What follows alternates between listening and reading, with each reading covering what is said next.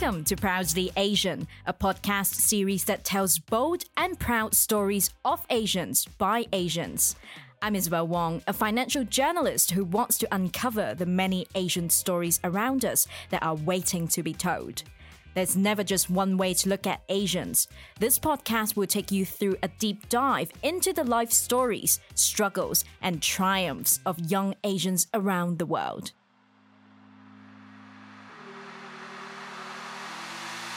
Hello everyone, welcome back to Proudly Asian. As you can see, I'm back at my desk in Hong Kong, and as we reach almost the end of the summer and the beginning of the last quarter of the year, time flies, and I thought it would be good for us to have a sit-down chat and just do a summer update episode to talk about what happened during the summer and what's to come in the coming quarter. So a lot happened during the summer, and one of the highlights was definitely our Proudly Asian Food Month. So for the second year in a row, we ran our Proudly Asian Food Month in July, where we showcased lesser-known Asian cuisines by talking to chefs, F&B professionals, entrepreneurs, and also authors from around the world about the kind of cuisines that they grew up eating and what we can learn about the cultures through the food. And so one thing we did kind of differently this year was that there was a lot more original content, especially videos that we put out on our social media, especially on Instagram and YouTube, to share, some of the interesting Asian food facts with you all, and also let you guys follow along our Asian food journey as we sample new Asian cuisines and discover new restaurants. So one of the videos a lot of you reshared when we first started Proudly Asian Food Month was the ketchup reel. So for those who don't know what we're talking about, I would suggest you to go on our Instagram or YouTube and find what that ketchup reel or video is all about. So after we put out that ketchup video, we got to connect with some of our new listeners and some new friends over on social media. And some of you would actually tell us that you first got to know us through the ketchup video. But then after that, we published a carousel post on Instagram which features some iconic Hong Kong street food. And it's seriously one of the best moments, or one of our favorite moments during Proudly Asian Food Month, because a lot of you again reshared and talked about your own memories associated with each of the food items.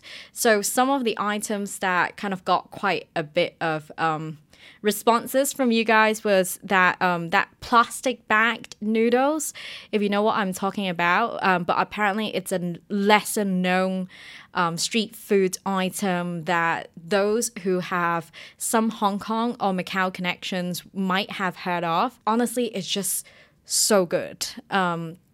I remember as a kid, my cousins would take me to some of those shopping malls in Hong Kong, and we would just get a few bags of those noodles with different toppings, and the people working at the shops would just kind of like mix all of your toppings and noodles with some of that really good garlicky sauce, which I can't really tell what exactly it is, but later on when I was Googling about it, apparently that sauce was kind of made with soy sauce, oyster sauce, garlic, and maybe chili sauce. I'm not really sure.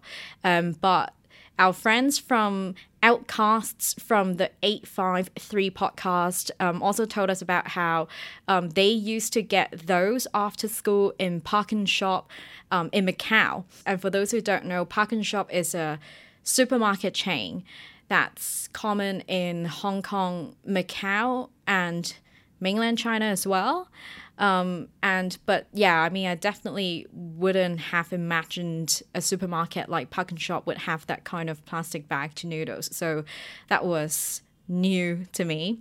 The other Hong Kong street food item that some of you actually shared really nice memories about was Chung Fun. Chung Fun essentially means steamed rice rolls served with peanut sauce, hoisin sauce, soy sauce, and sesame. And for those who like your food spicy, you can also add chili sauce on top. For those who haven't tried it out, the simple way I can describe it is just it's basically a flavor bomb. You get all sorts of flavors with this heartwarming and soft rice rolls. And one of our followers, Winnie, on Instagram actually shared a really nice piece of moment or memory that's associated with Changfeng, and I would like to share with you all here as well. Basically, she said Changfeng was the breakfast of choice for her primary school years in Hong Kong, and the street vendor set up shop right at the pickup point of the school bus. So she ate that almost every day on the street while waiting for the school bus with her dad. Yeah, when I was reading that, I was just like, oh wow, this is so nice. It's just I know these memories aren't something that's completely dramatic and mind-blowing, but it's exactly these tiny moments that you shared with these food items that make you miss these food items a lot more when they become not as accessible to you as you move abroad. Another piece of very nice memory that was shared by one of you is actually associated with curry fishball, which is another very iconic Hong Kong street food. Those who have visited Hong Kong or have lived in Hong Kong would have definitely heard of this. But for those who are not aware, I'll just give you a quick intro here as well. So curry fish balls essentially means meatballs made out of fish. That's usually served with this very addictive curry sauce or satay sauce. So essentially each vendor or stalls would have their own secret recipe for the sauce. And all of them are so good. And some of them are a lot more famous, not because it's not because they are known for their fish balls, it's because they are known for their sauce. I know when we talk about fish balls, some of you will actually get a bit weirded out when you hear fish balls. But I think that's just how a lot of meatballs are called here in Asia. They won't really say fish meatballs, but they will shorten it as fish balls. Or if you're talking about meatballs made out of beef, it will be beef balls rather than beef meatballs. So you get the idea. And one of you actually shared this memory with us about curry fishball, and you essentially said, I would get these on my way home from school, getting off bus, one stop before my flat. My mom told me not to eat these from the street, and one time she caught me walking and eating while she was on the bus. And I don't know, when I was reading that, it cracked me up so much because, elderly or your parents in your family would tell you that, oh yeah, like don't eat street food. I think that's kind of just everywhere in Asia, or just kind of like the perception of street food anywhere. Actually, it's just like your parents would tell you not to eat street food, not to get food from the roadside because you will easily get food poisoned. But most of the time, these street food are just so good. You wouldn't mind risking getting food poisoning until you actually get food poisoning from that. So yeah, that was really fun. And we definitely really enjoy hearing and reading about the memories that you shared with all the food items we featured on social media. If you would like to share more of these moments with us, please keep them coming. We really enjoy reading and hearing about your stories.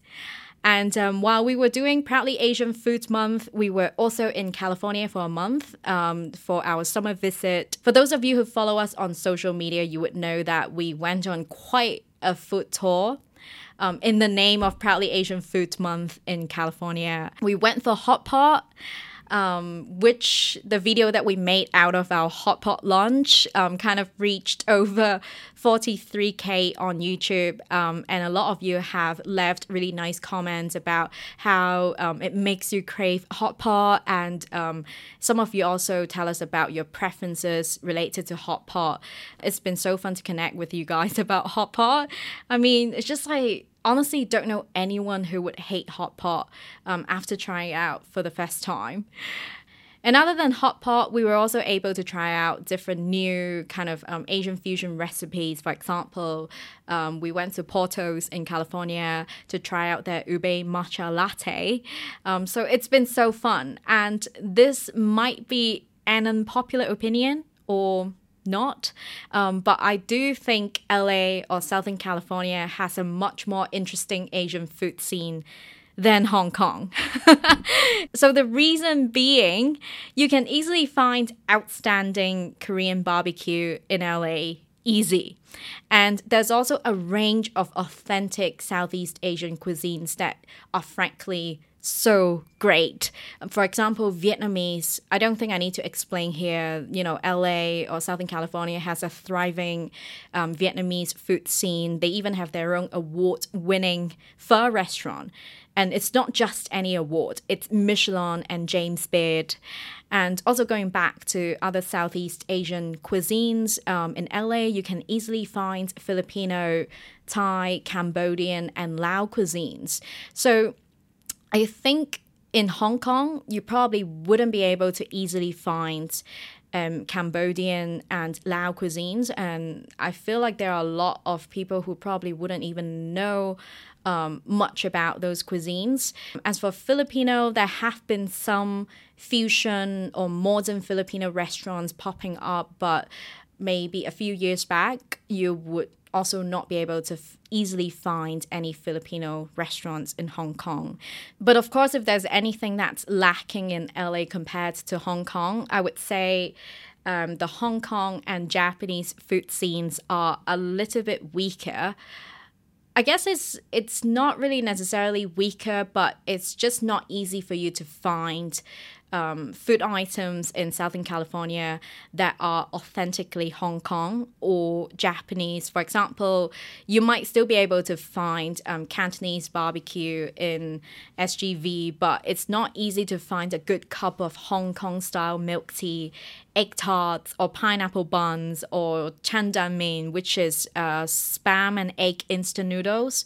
And as for Japanese food, you will still be able to find a lot of Japanese restaurants that are run by Koreans, but most of the sushi that they sell there would be a little bit more of that American interpretation of sushi. For example, you can think about those creative sushi rolls like California rolls, which I know some of our Japanese friends would cringe over whenever we mention them. It's just funny. They would always say, that's not sushi, but it is indeed this Asian American interpretation of sushi, just like fake Chinese food, like orange chicken. A lot of people would know that that's not really Chinese, but definitely fake Chinese food has a special place in my heart. And whenever I tell my friends or colleagues in Hong Kong about how I really miss fake Chinese food, especially there was this noodle bar that I used to go to in the UK. They just make the best stir-fried noodles, and I know that my go-to would always be this noodle box that's called Miji Seafood Box. Essentially, it's seafood and egg noodles stir-fry, and I would always ask for a little bit of that chili flakes for that extra kick. But yes, that also falls under the category of fake Chinese food, and my friends in Hong Kong would always ask, like, why do you crave fake Chinese food when you can get real Chinese food in Hong Kong? But I can assure you, it's completely different. Like the flavors, the textures, and just also the memories associated with fake Chinese food, they're just completely different. It's something that cannot be replaced by so-called real Chinese food, if you know what I mean. So I guess that's probably the case for Japanese food in America or Southern California as well. But for those who actually want to go for that like really authentic Japanese sushi, you can still find it at some upscale Japanese restaurants that are in this omakase style, but you will need to be prepared to drop at least $500 per person at those restaurants. So the reason why I would say the Asian food scene in LA or Southern California is a lot more interesting or a lot more fun than Hong Kong is because the supermarkets are also the bomb. In Hong Kong, I would say the supermarkets are a little weak here because the city is just so small and space is such a luxury. So a lot of supermarkets wouldn't be as big as any regular supermarkets that you can find in America or in the UK. You will come across a lot of these supermarkets that are actually kind of mini in size. So this is the reason why you can never find everything you need in one supermarket in Hong Kong.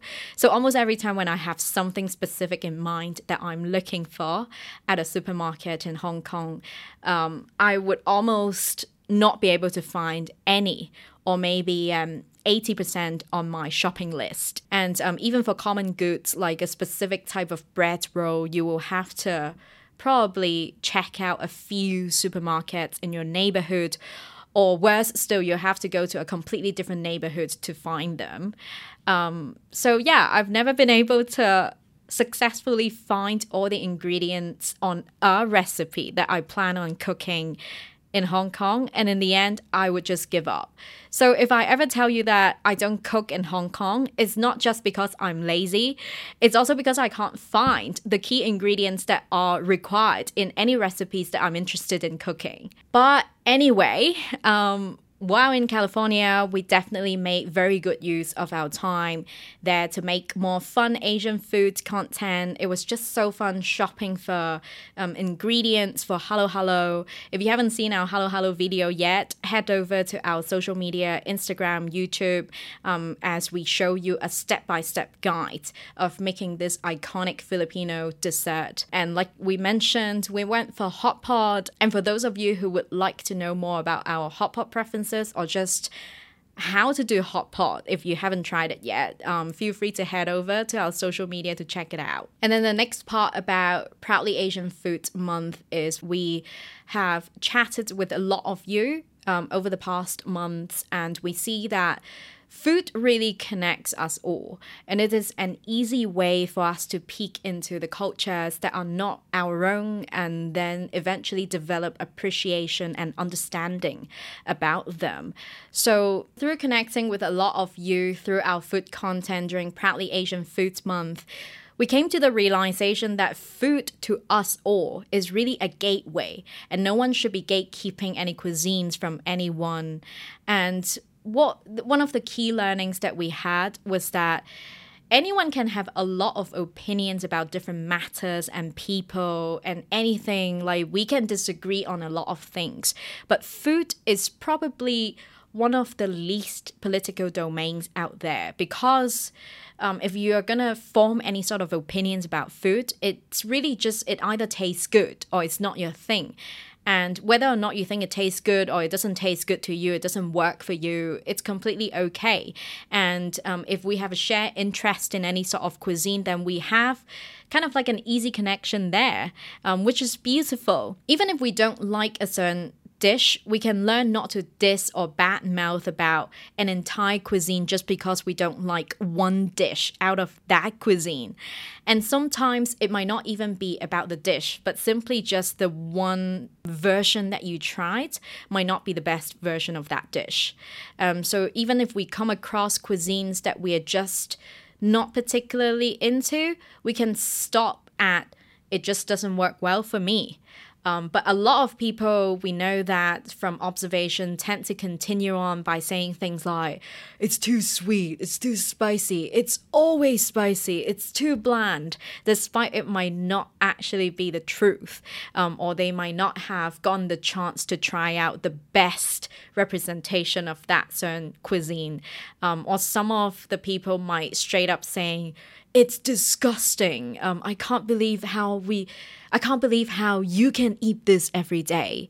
And to be honest, those are really not necessary unless you form your opinion by having tried all of the dishes that exist in that certain cuisine and are deeply knowledgeable about the cuisines. Otherwise, your trash talk about someone else's cuisine is just as useless as the G in lasagna.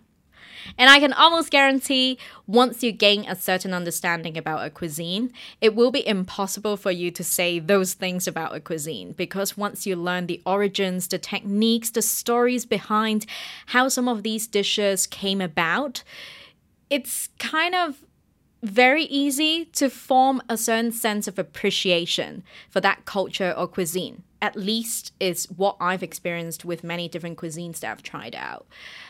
So one very lovely comment coming from one of our viewers on YouTube is after he or she, I'm not sure if it's a he or she from reading the username, but after he or she watched our hot pot video on YouTube, the comment essentially writes, "It makes me crave something I've never tried in my life." And can you imagine? It's just so nice reading that comment because it really means so much to us. That's exactly why we do what we do on Proudly Asian. We want to show everyone that we all have that ability to form appreciation about a culture that is not our own. We don't necessarily need to be Asian to appreciate and understand Asian matters and cultures and cuisines. And as one of our guests from this year's Proudly Asian Food Month, Cambodian American entrepreneur Johnny pointed out, Asians are just so diverse, and not all Asians know 100% about Asian cultures and food that aren't theirs. But I got Korean friends, I got Vietnamese friends, I got Filipino friends, I got you name it. Asians are pretty diverse. But a lot of them have told me that they've never had Cambodian food before, which is interesting because like we're neighbors, like Vietnam is right next to us, Thai is right next to us, and yet we haven't. Most of them, I've had plenty of Thai food and Vietnamese food and everyone's types of foods, but a lot of them have told me that not a lot of them actually had Cambodian food, and just another observation is interesting because, like, I don't want to generalize, but in America, Asians are just Asians. We're all lumped into one group, and so people think, or at least the unaware or the uneducated. Or I don't want to use the word educated; that's kind of mean, but like for lack of a better term, the unaware lump us all into one group, and Asians are just Asians, and yet here I am sitting here with my Korean friend and with my Vietnamese friend, and they don't know much about our food, let alone an outsider or somebody who isn't Asian, thinking that we all know Asians are just Asians, but we're just so culturally diverse, more than people know, and so that brings me back to the point of there's not really much misconceptions when people don't even have a conception of what we do in the first place. I guess just to make a point for that one, I do watch some videos of people traveling to Cambodia and stuff like that, and you got like some certain videos where like people are looking for the most outrageous foods that you can find. They're looking for scorpions and all these other weird stuff, and so like I guess some people think like, oh, those guys are savages. Like they're out here eating scorpions and like, I don't know, whatever the heck they're looking for. And I've never eaten a scorpion myself, or tarantulas or all these weird things, like even my mom doesn't eat that kind of stuff. Even when she was in Cambodia, she didn't eat that kind of stuff. So it's like, I guess that's the most weird misconception is that like people's people living in the Midwest or wherever it might be, they're watching these videos of like bizarre foods in Cambodia and stuff like that, and like thinking that's what we eat, which is really not, And this was also what we talked about in our episode with Michelle Lee from the Very Asian Foundation. A lot of people would imagine that if we're born Asian or if we're ethnically Asian, we'll automatically know everything about Asian. That would be awesome, to be honest. So we don't need to study Asian history or learn Asian languages at all. We're just preloaded with Asian languages and knowledge from the moment that we were born. But the truth is, it doesn't work that way. For example, Michelle is a Korean adoptee who was adopted by white parents and was raised in Missouri. Despite she eventually connected with her birth family in South Korea, she did not really grow up Korean culturally. But none of this was her choice, and yet she faces biases from both Koreans and non-Asians. She was judged by Koreans because she didn't appear to be Korean enough, and then she was told by a white TV viewer that she was very, Asian and that she should keep her Korean to herself. And it's frankly quite comical because she's not really recognized by both sides, which is essentially what happens to a lot of third culture kids, Asian diasporas, or mixed race kids. They could never find home in any of the cultures that they are connected to. But yeah, that was Proudly Asian Foods Month, and lots of really interesting conversations in our Proudly Asian Foods Month episodes took place. So if you have not checked it out, please go ahead to our Spotify, Apple Podcasts, or any platforms where you listen to your podcasts to check out those episodes. Or follow us on Instagram to check out our delicious food videos. We just have so much fun creating them all, and we will definitely continue creating them even after Proudly Asian Foods Month. And another major highlight that we want to mention when we were in California was that we finally met up with one of our podcaster friends from San Francisco, which is Curtis from the Infatuasian podcast.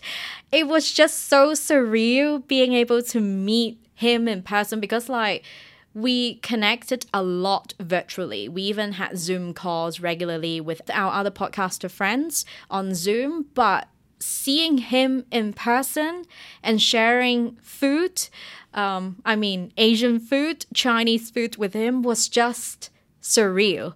It's like meeting a longtime pen friend. So it was a very special moment for us during the summer. And we also did an episode together that's about traveling in Asia. So do stay tuned, go on the Infatuasian podcast and find that episode whenever that's released.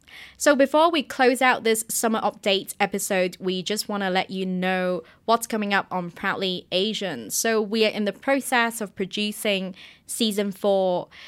We are full steam ahead with all the recordings, all the potential collaborations, discussions, and also just doing everything to make season 4 happen.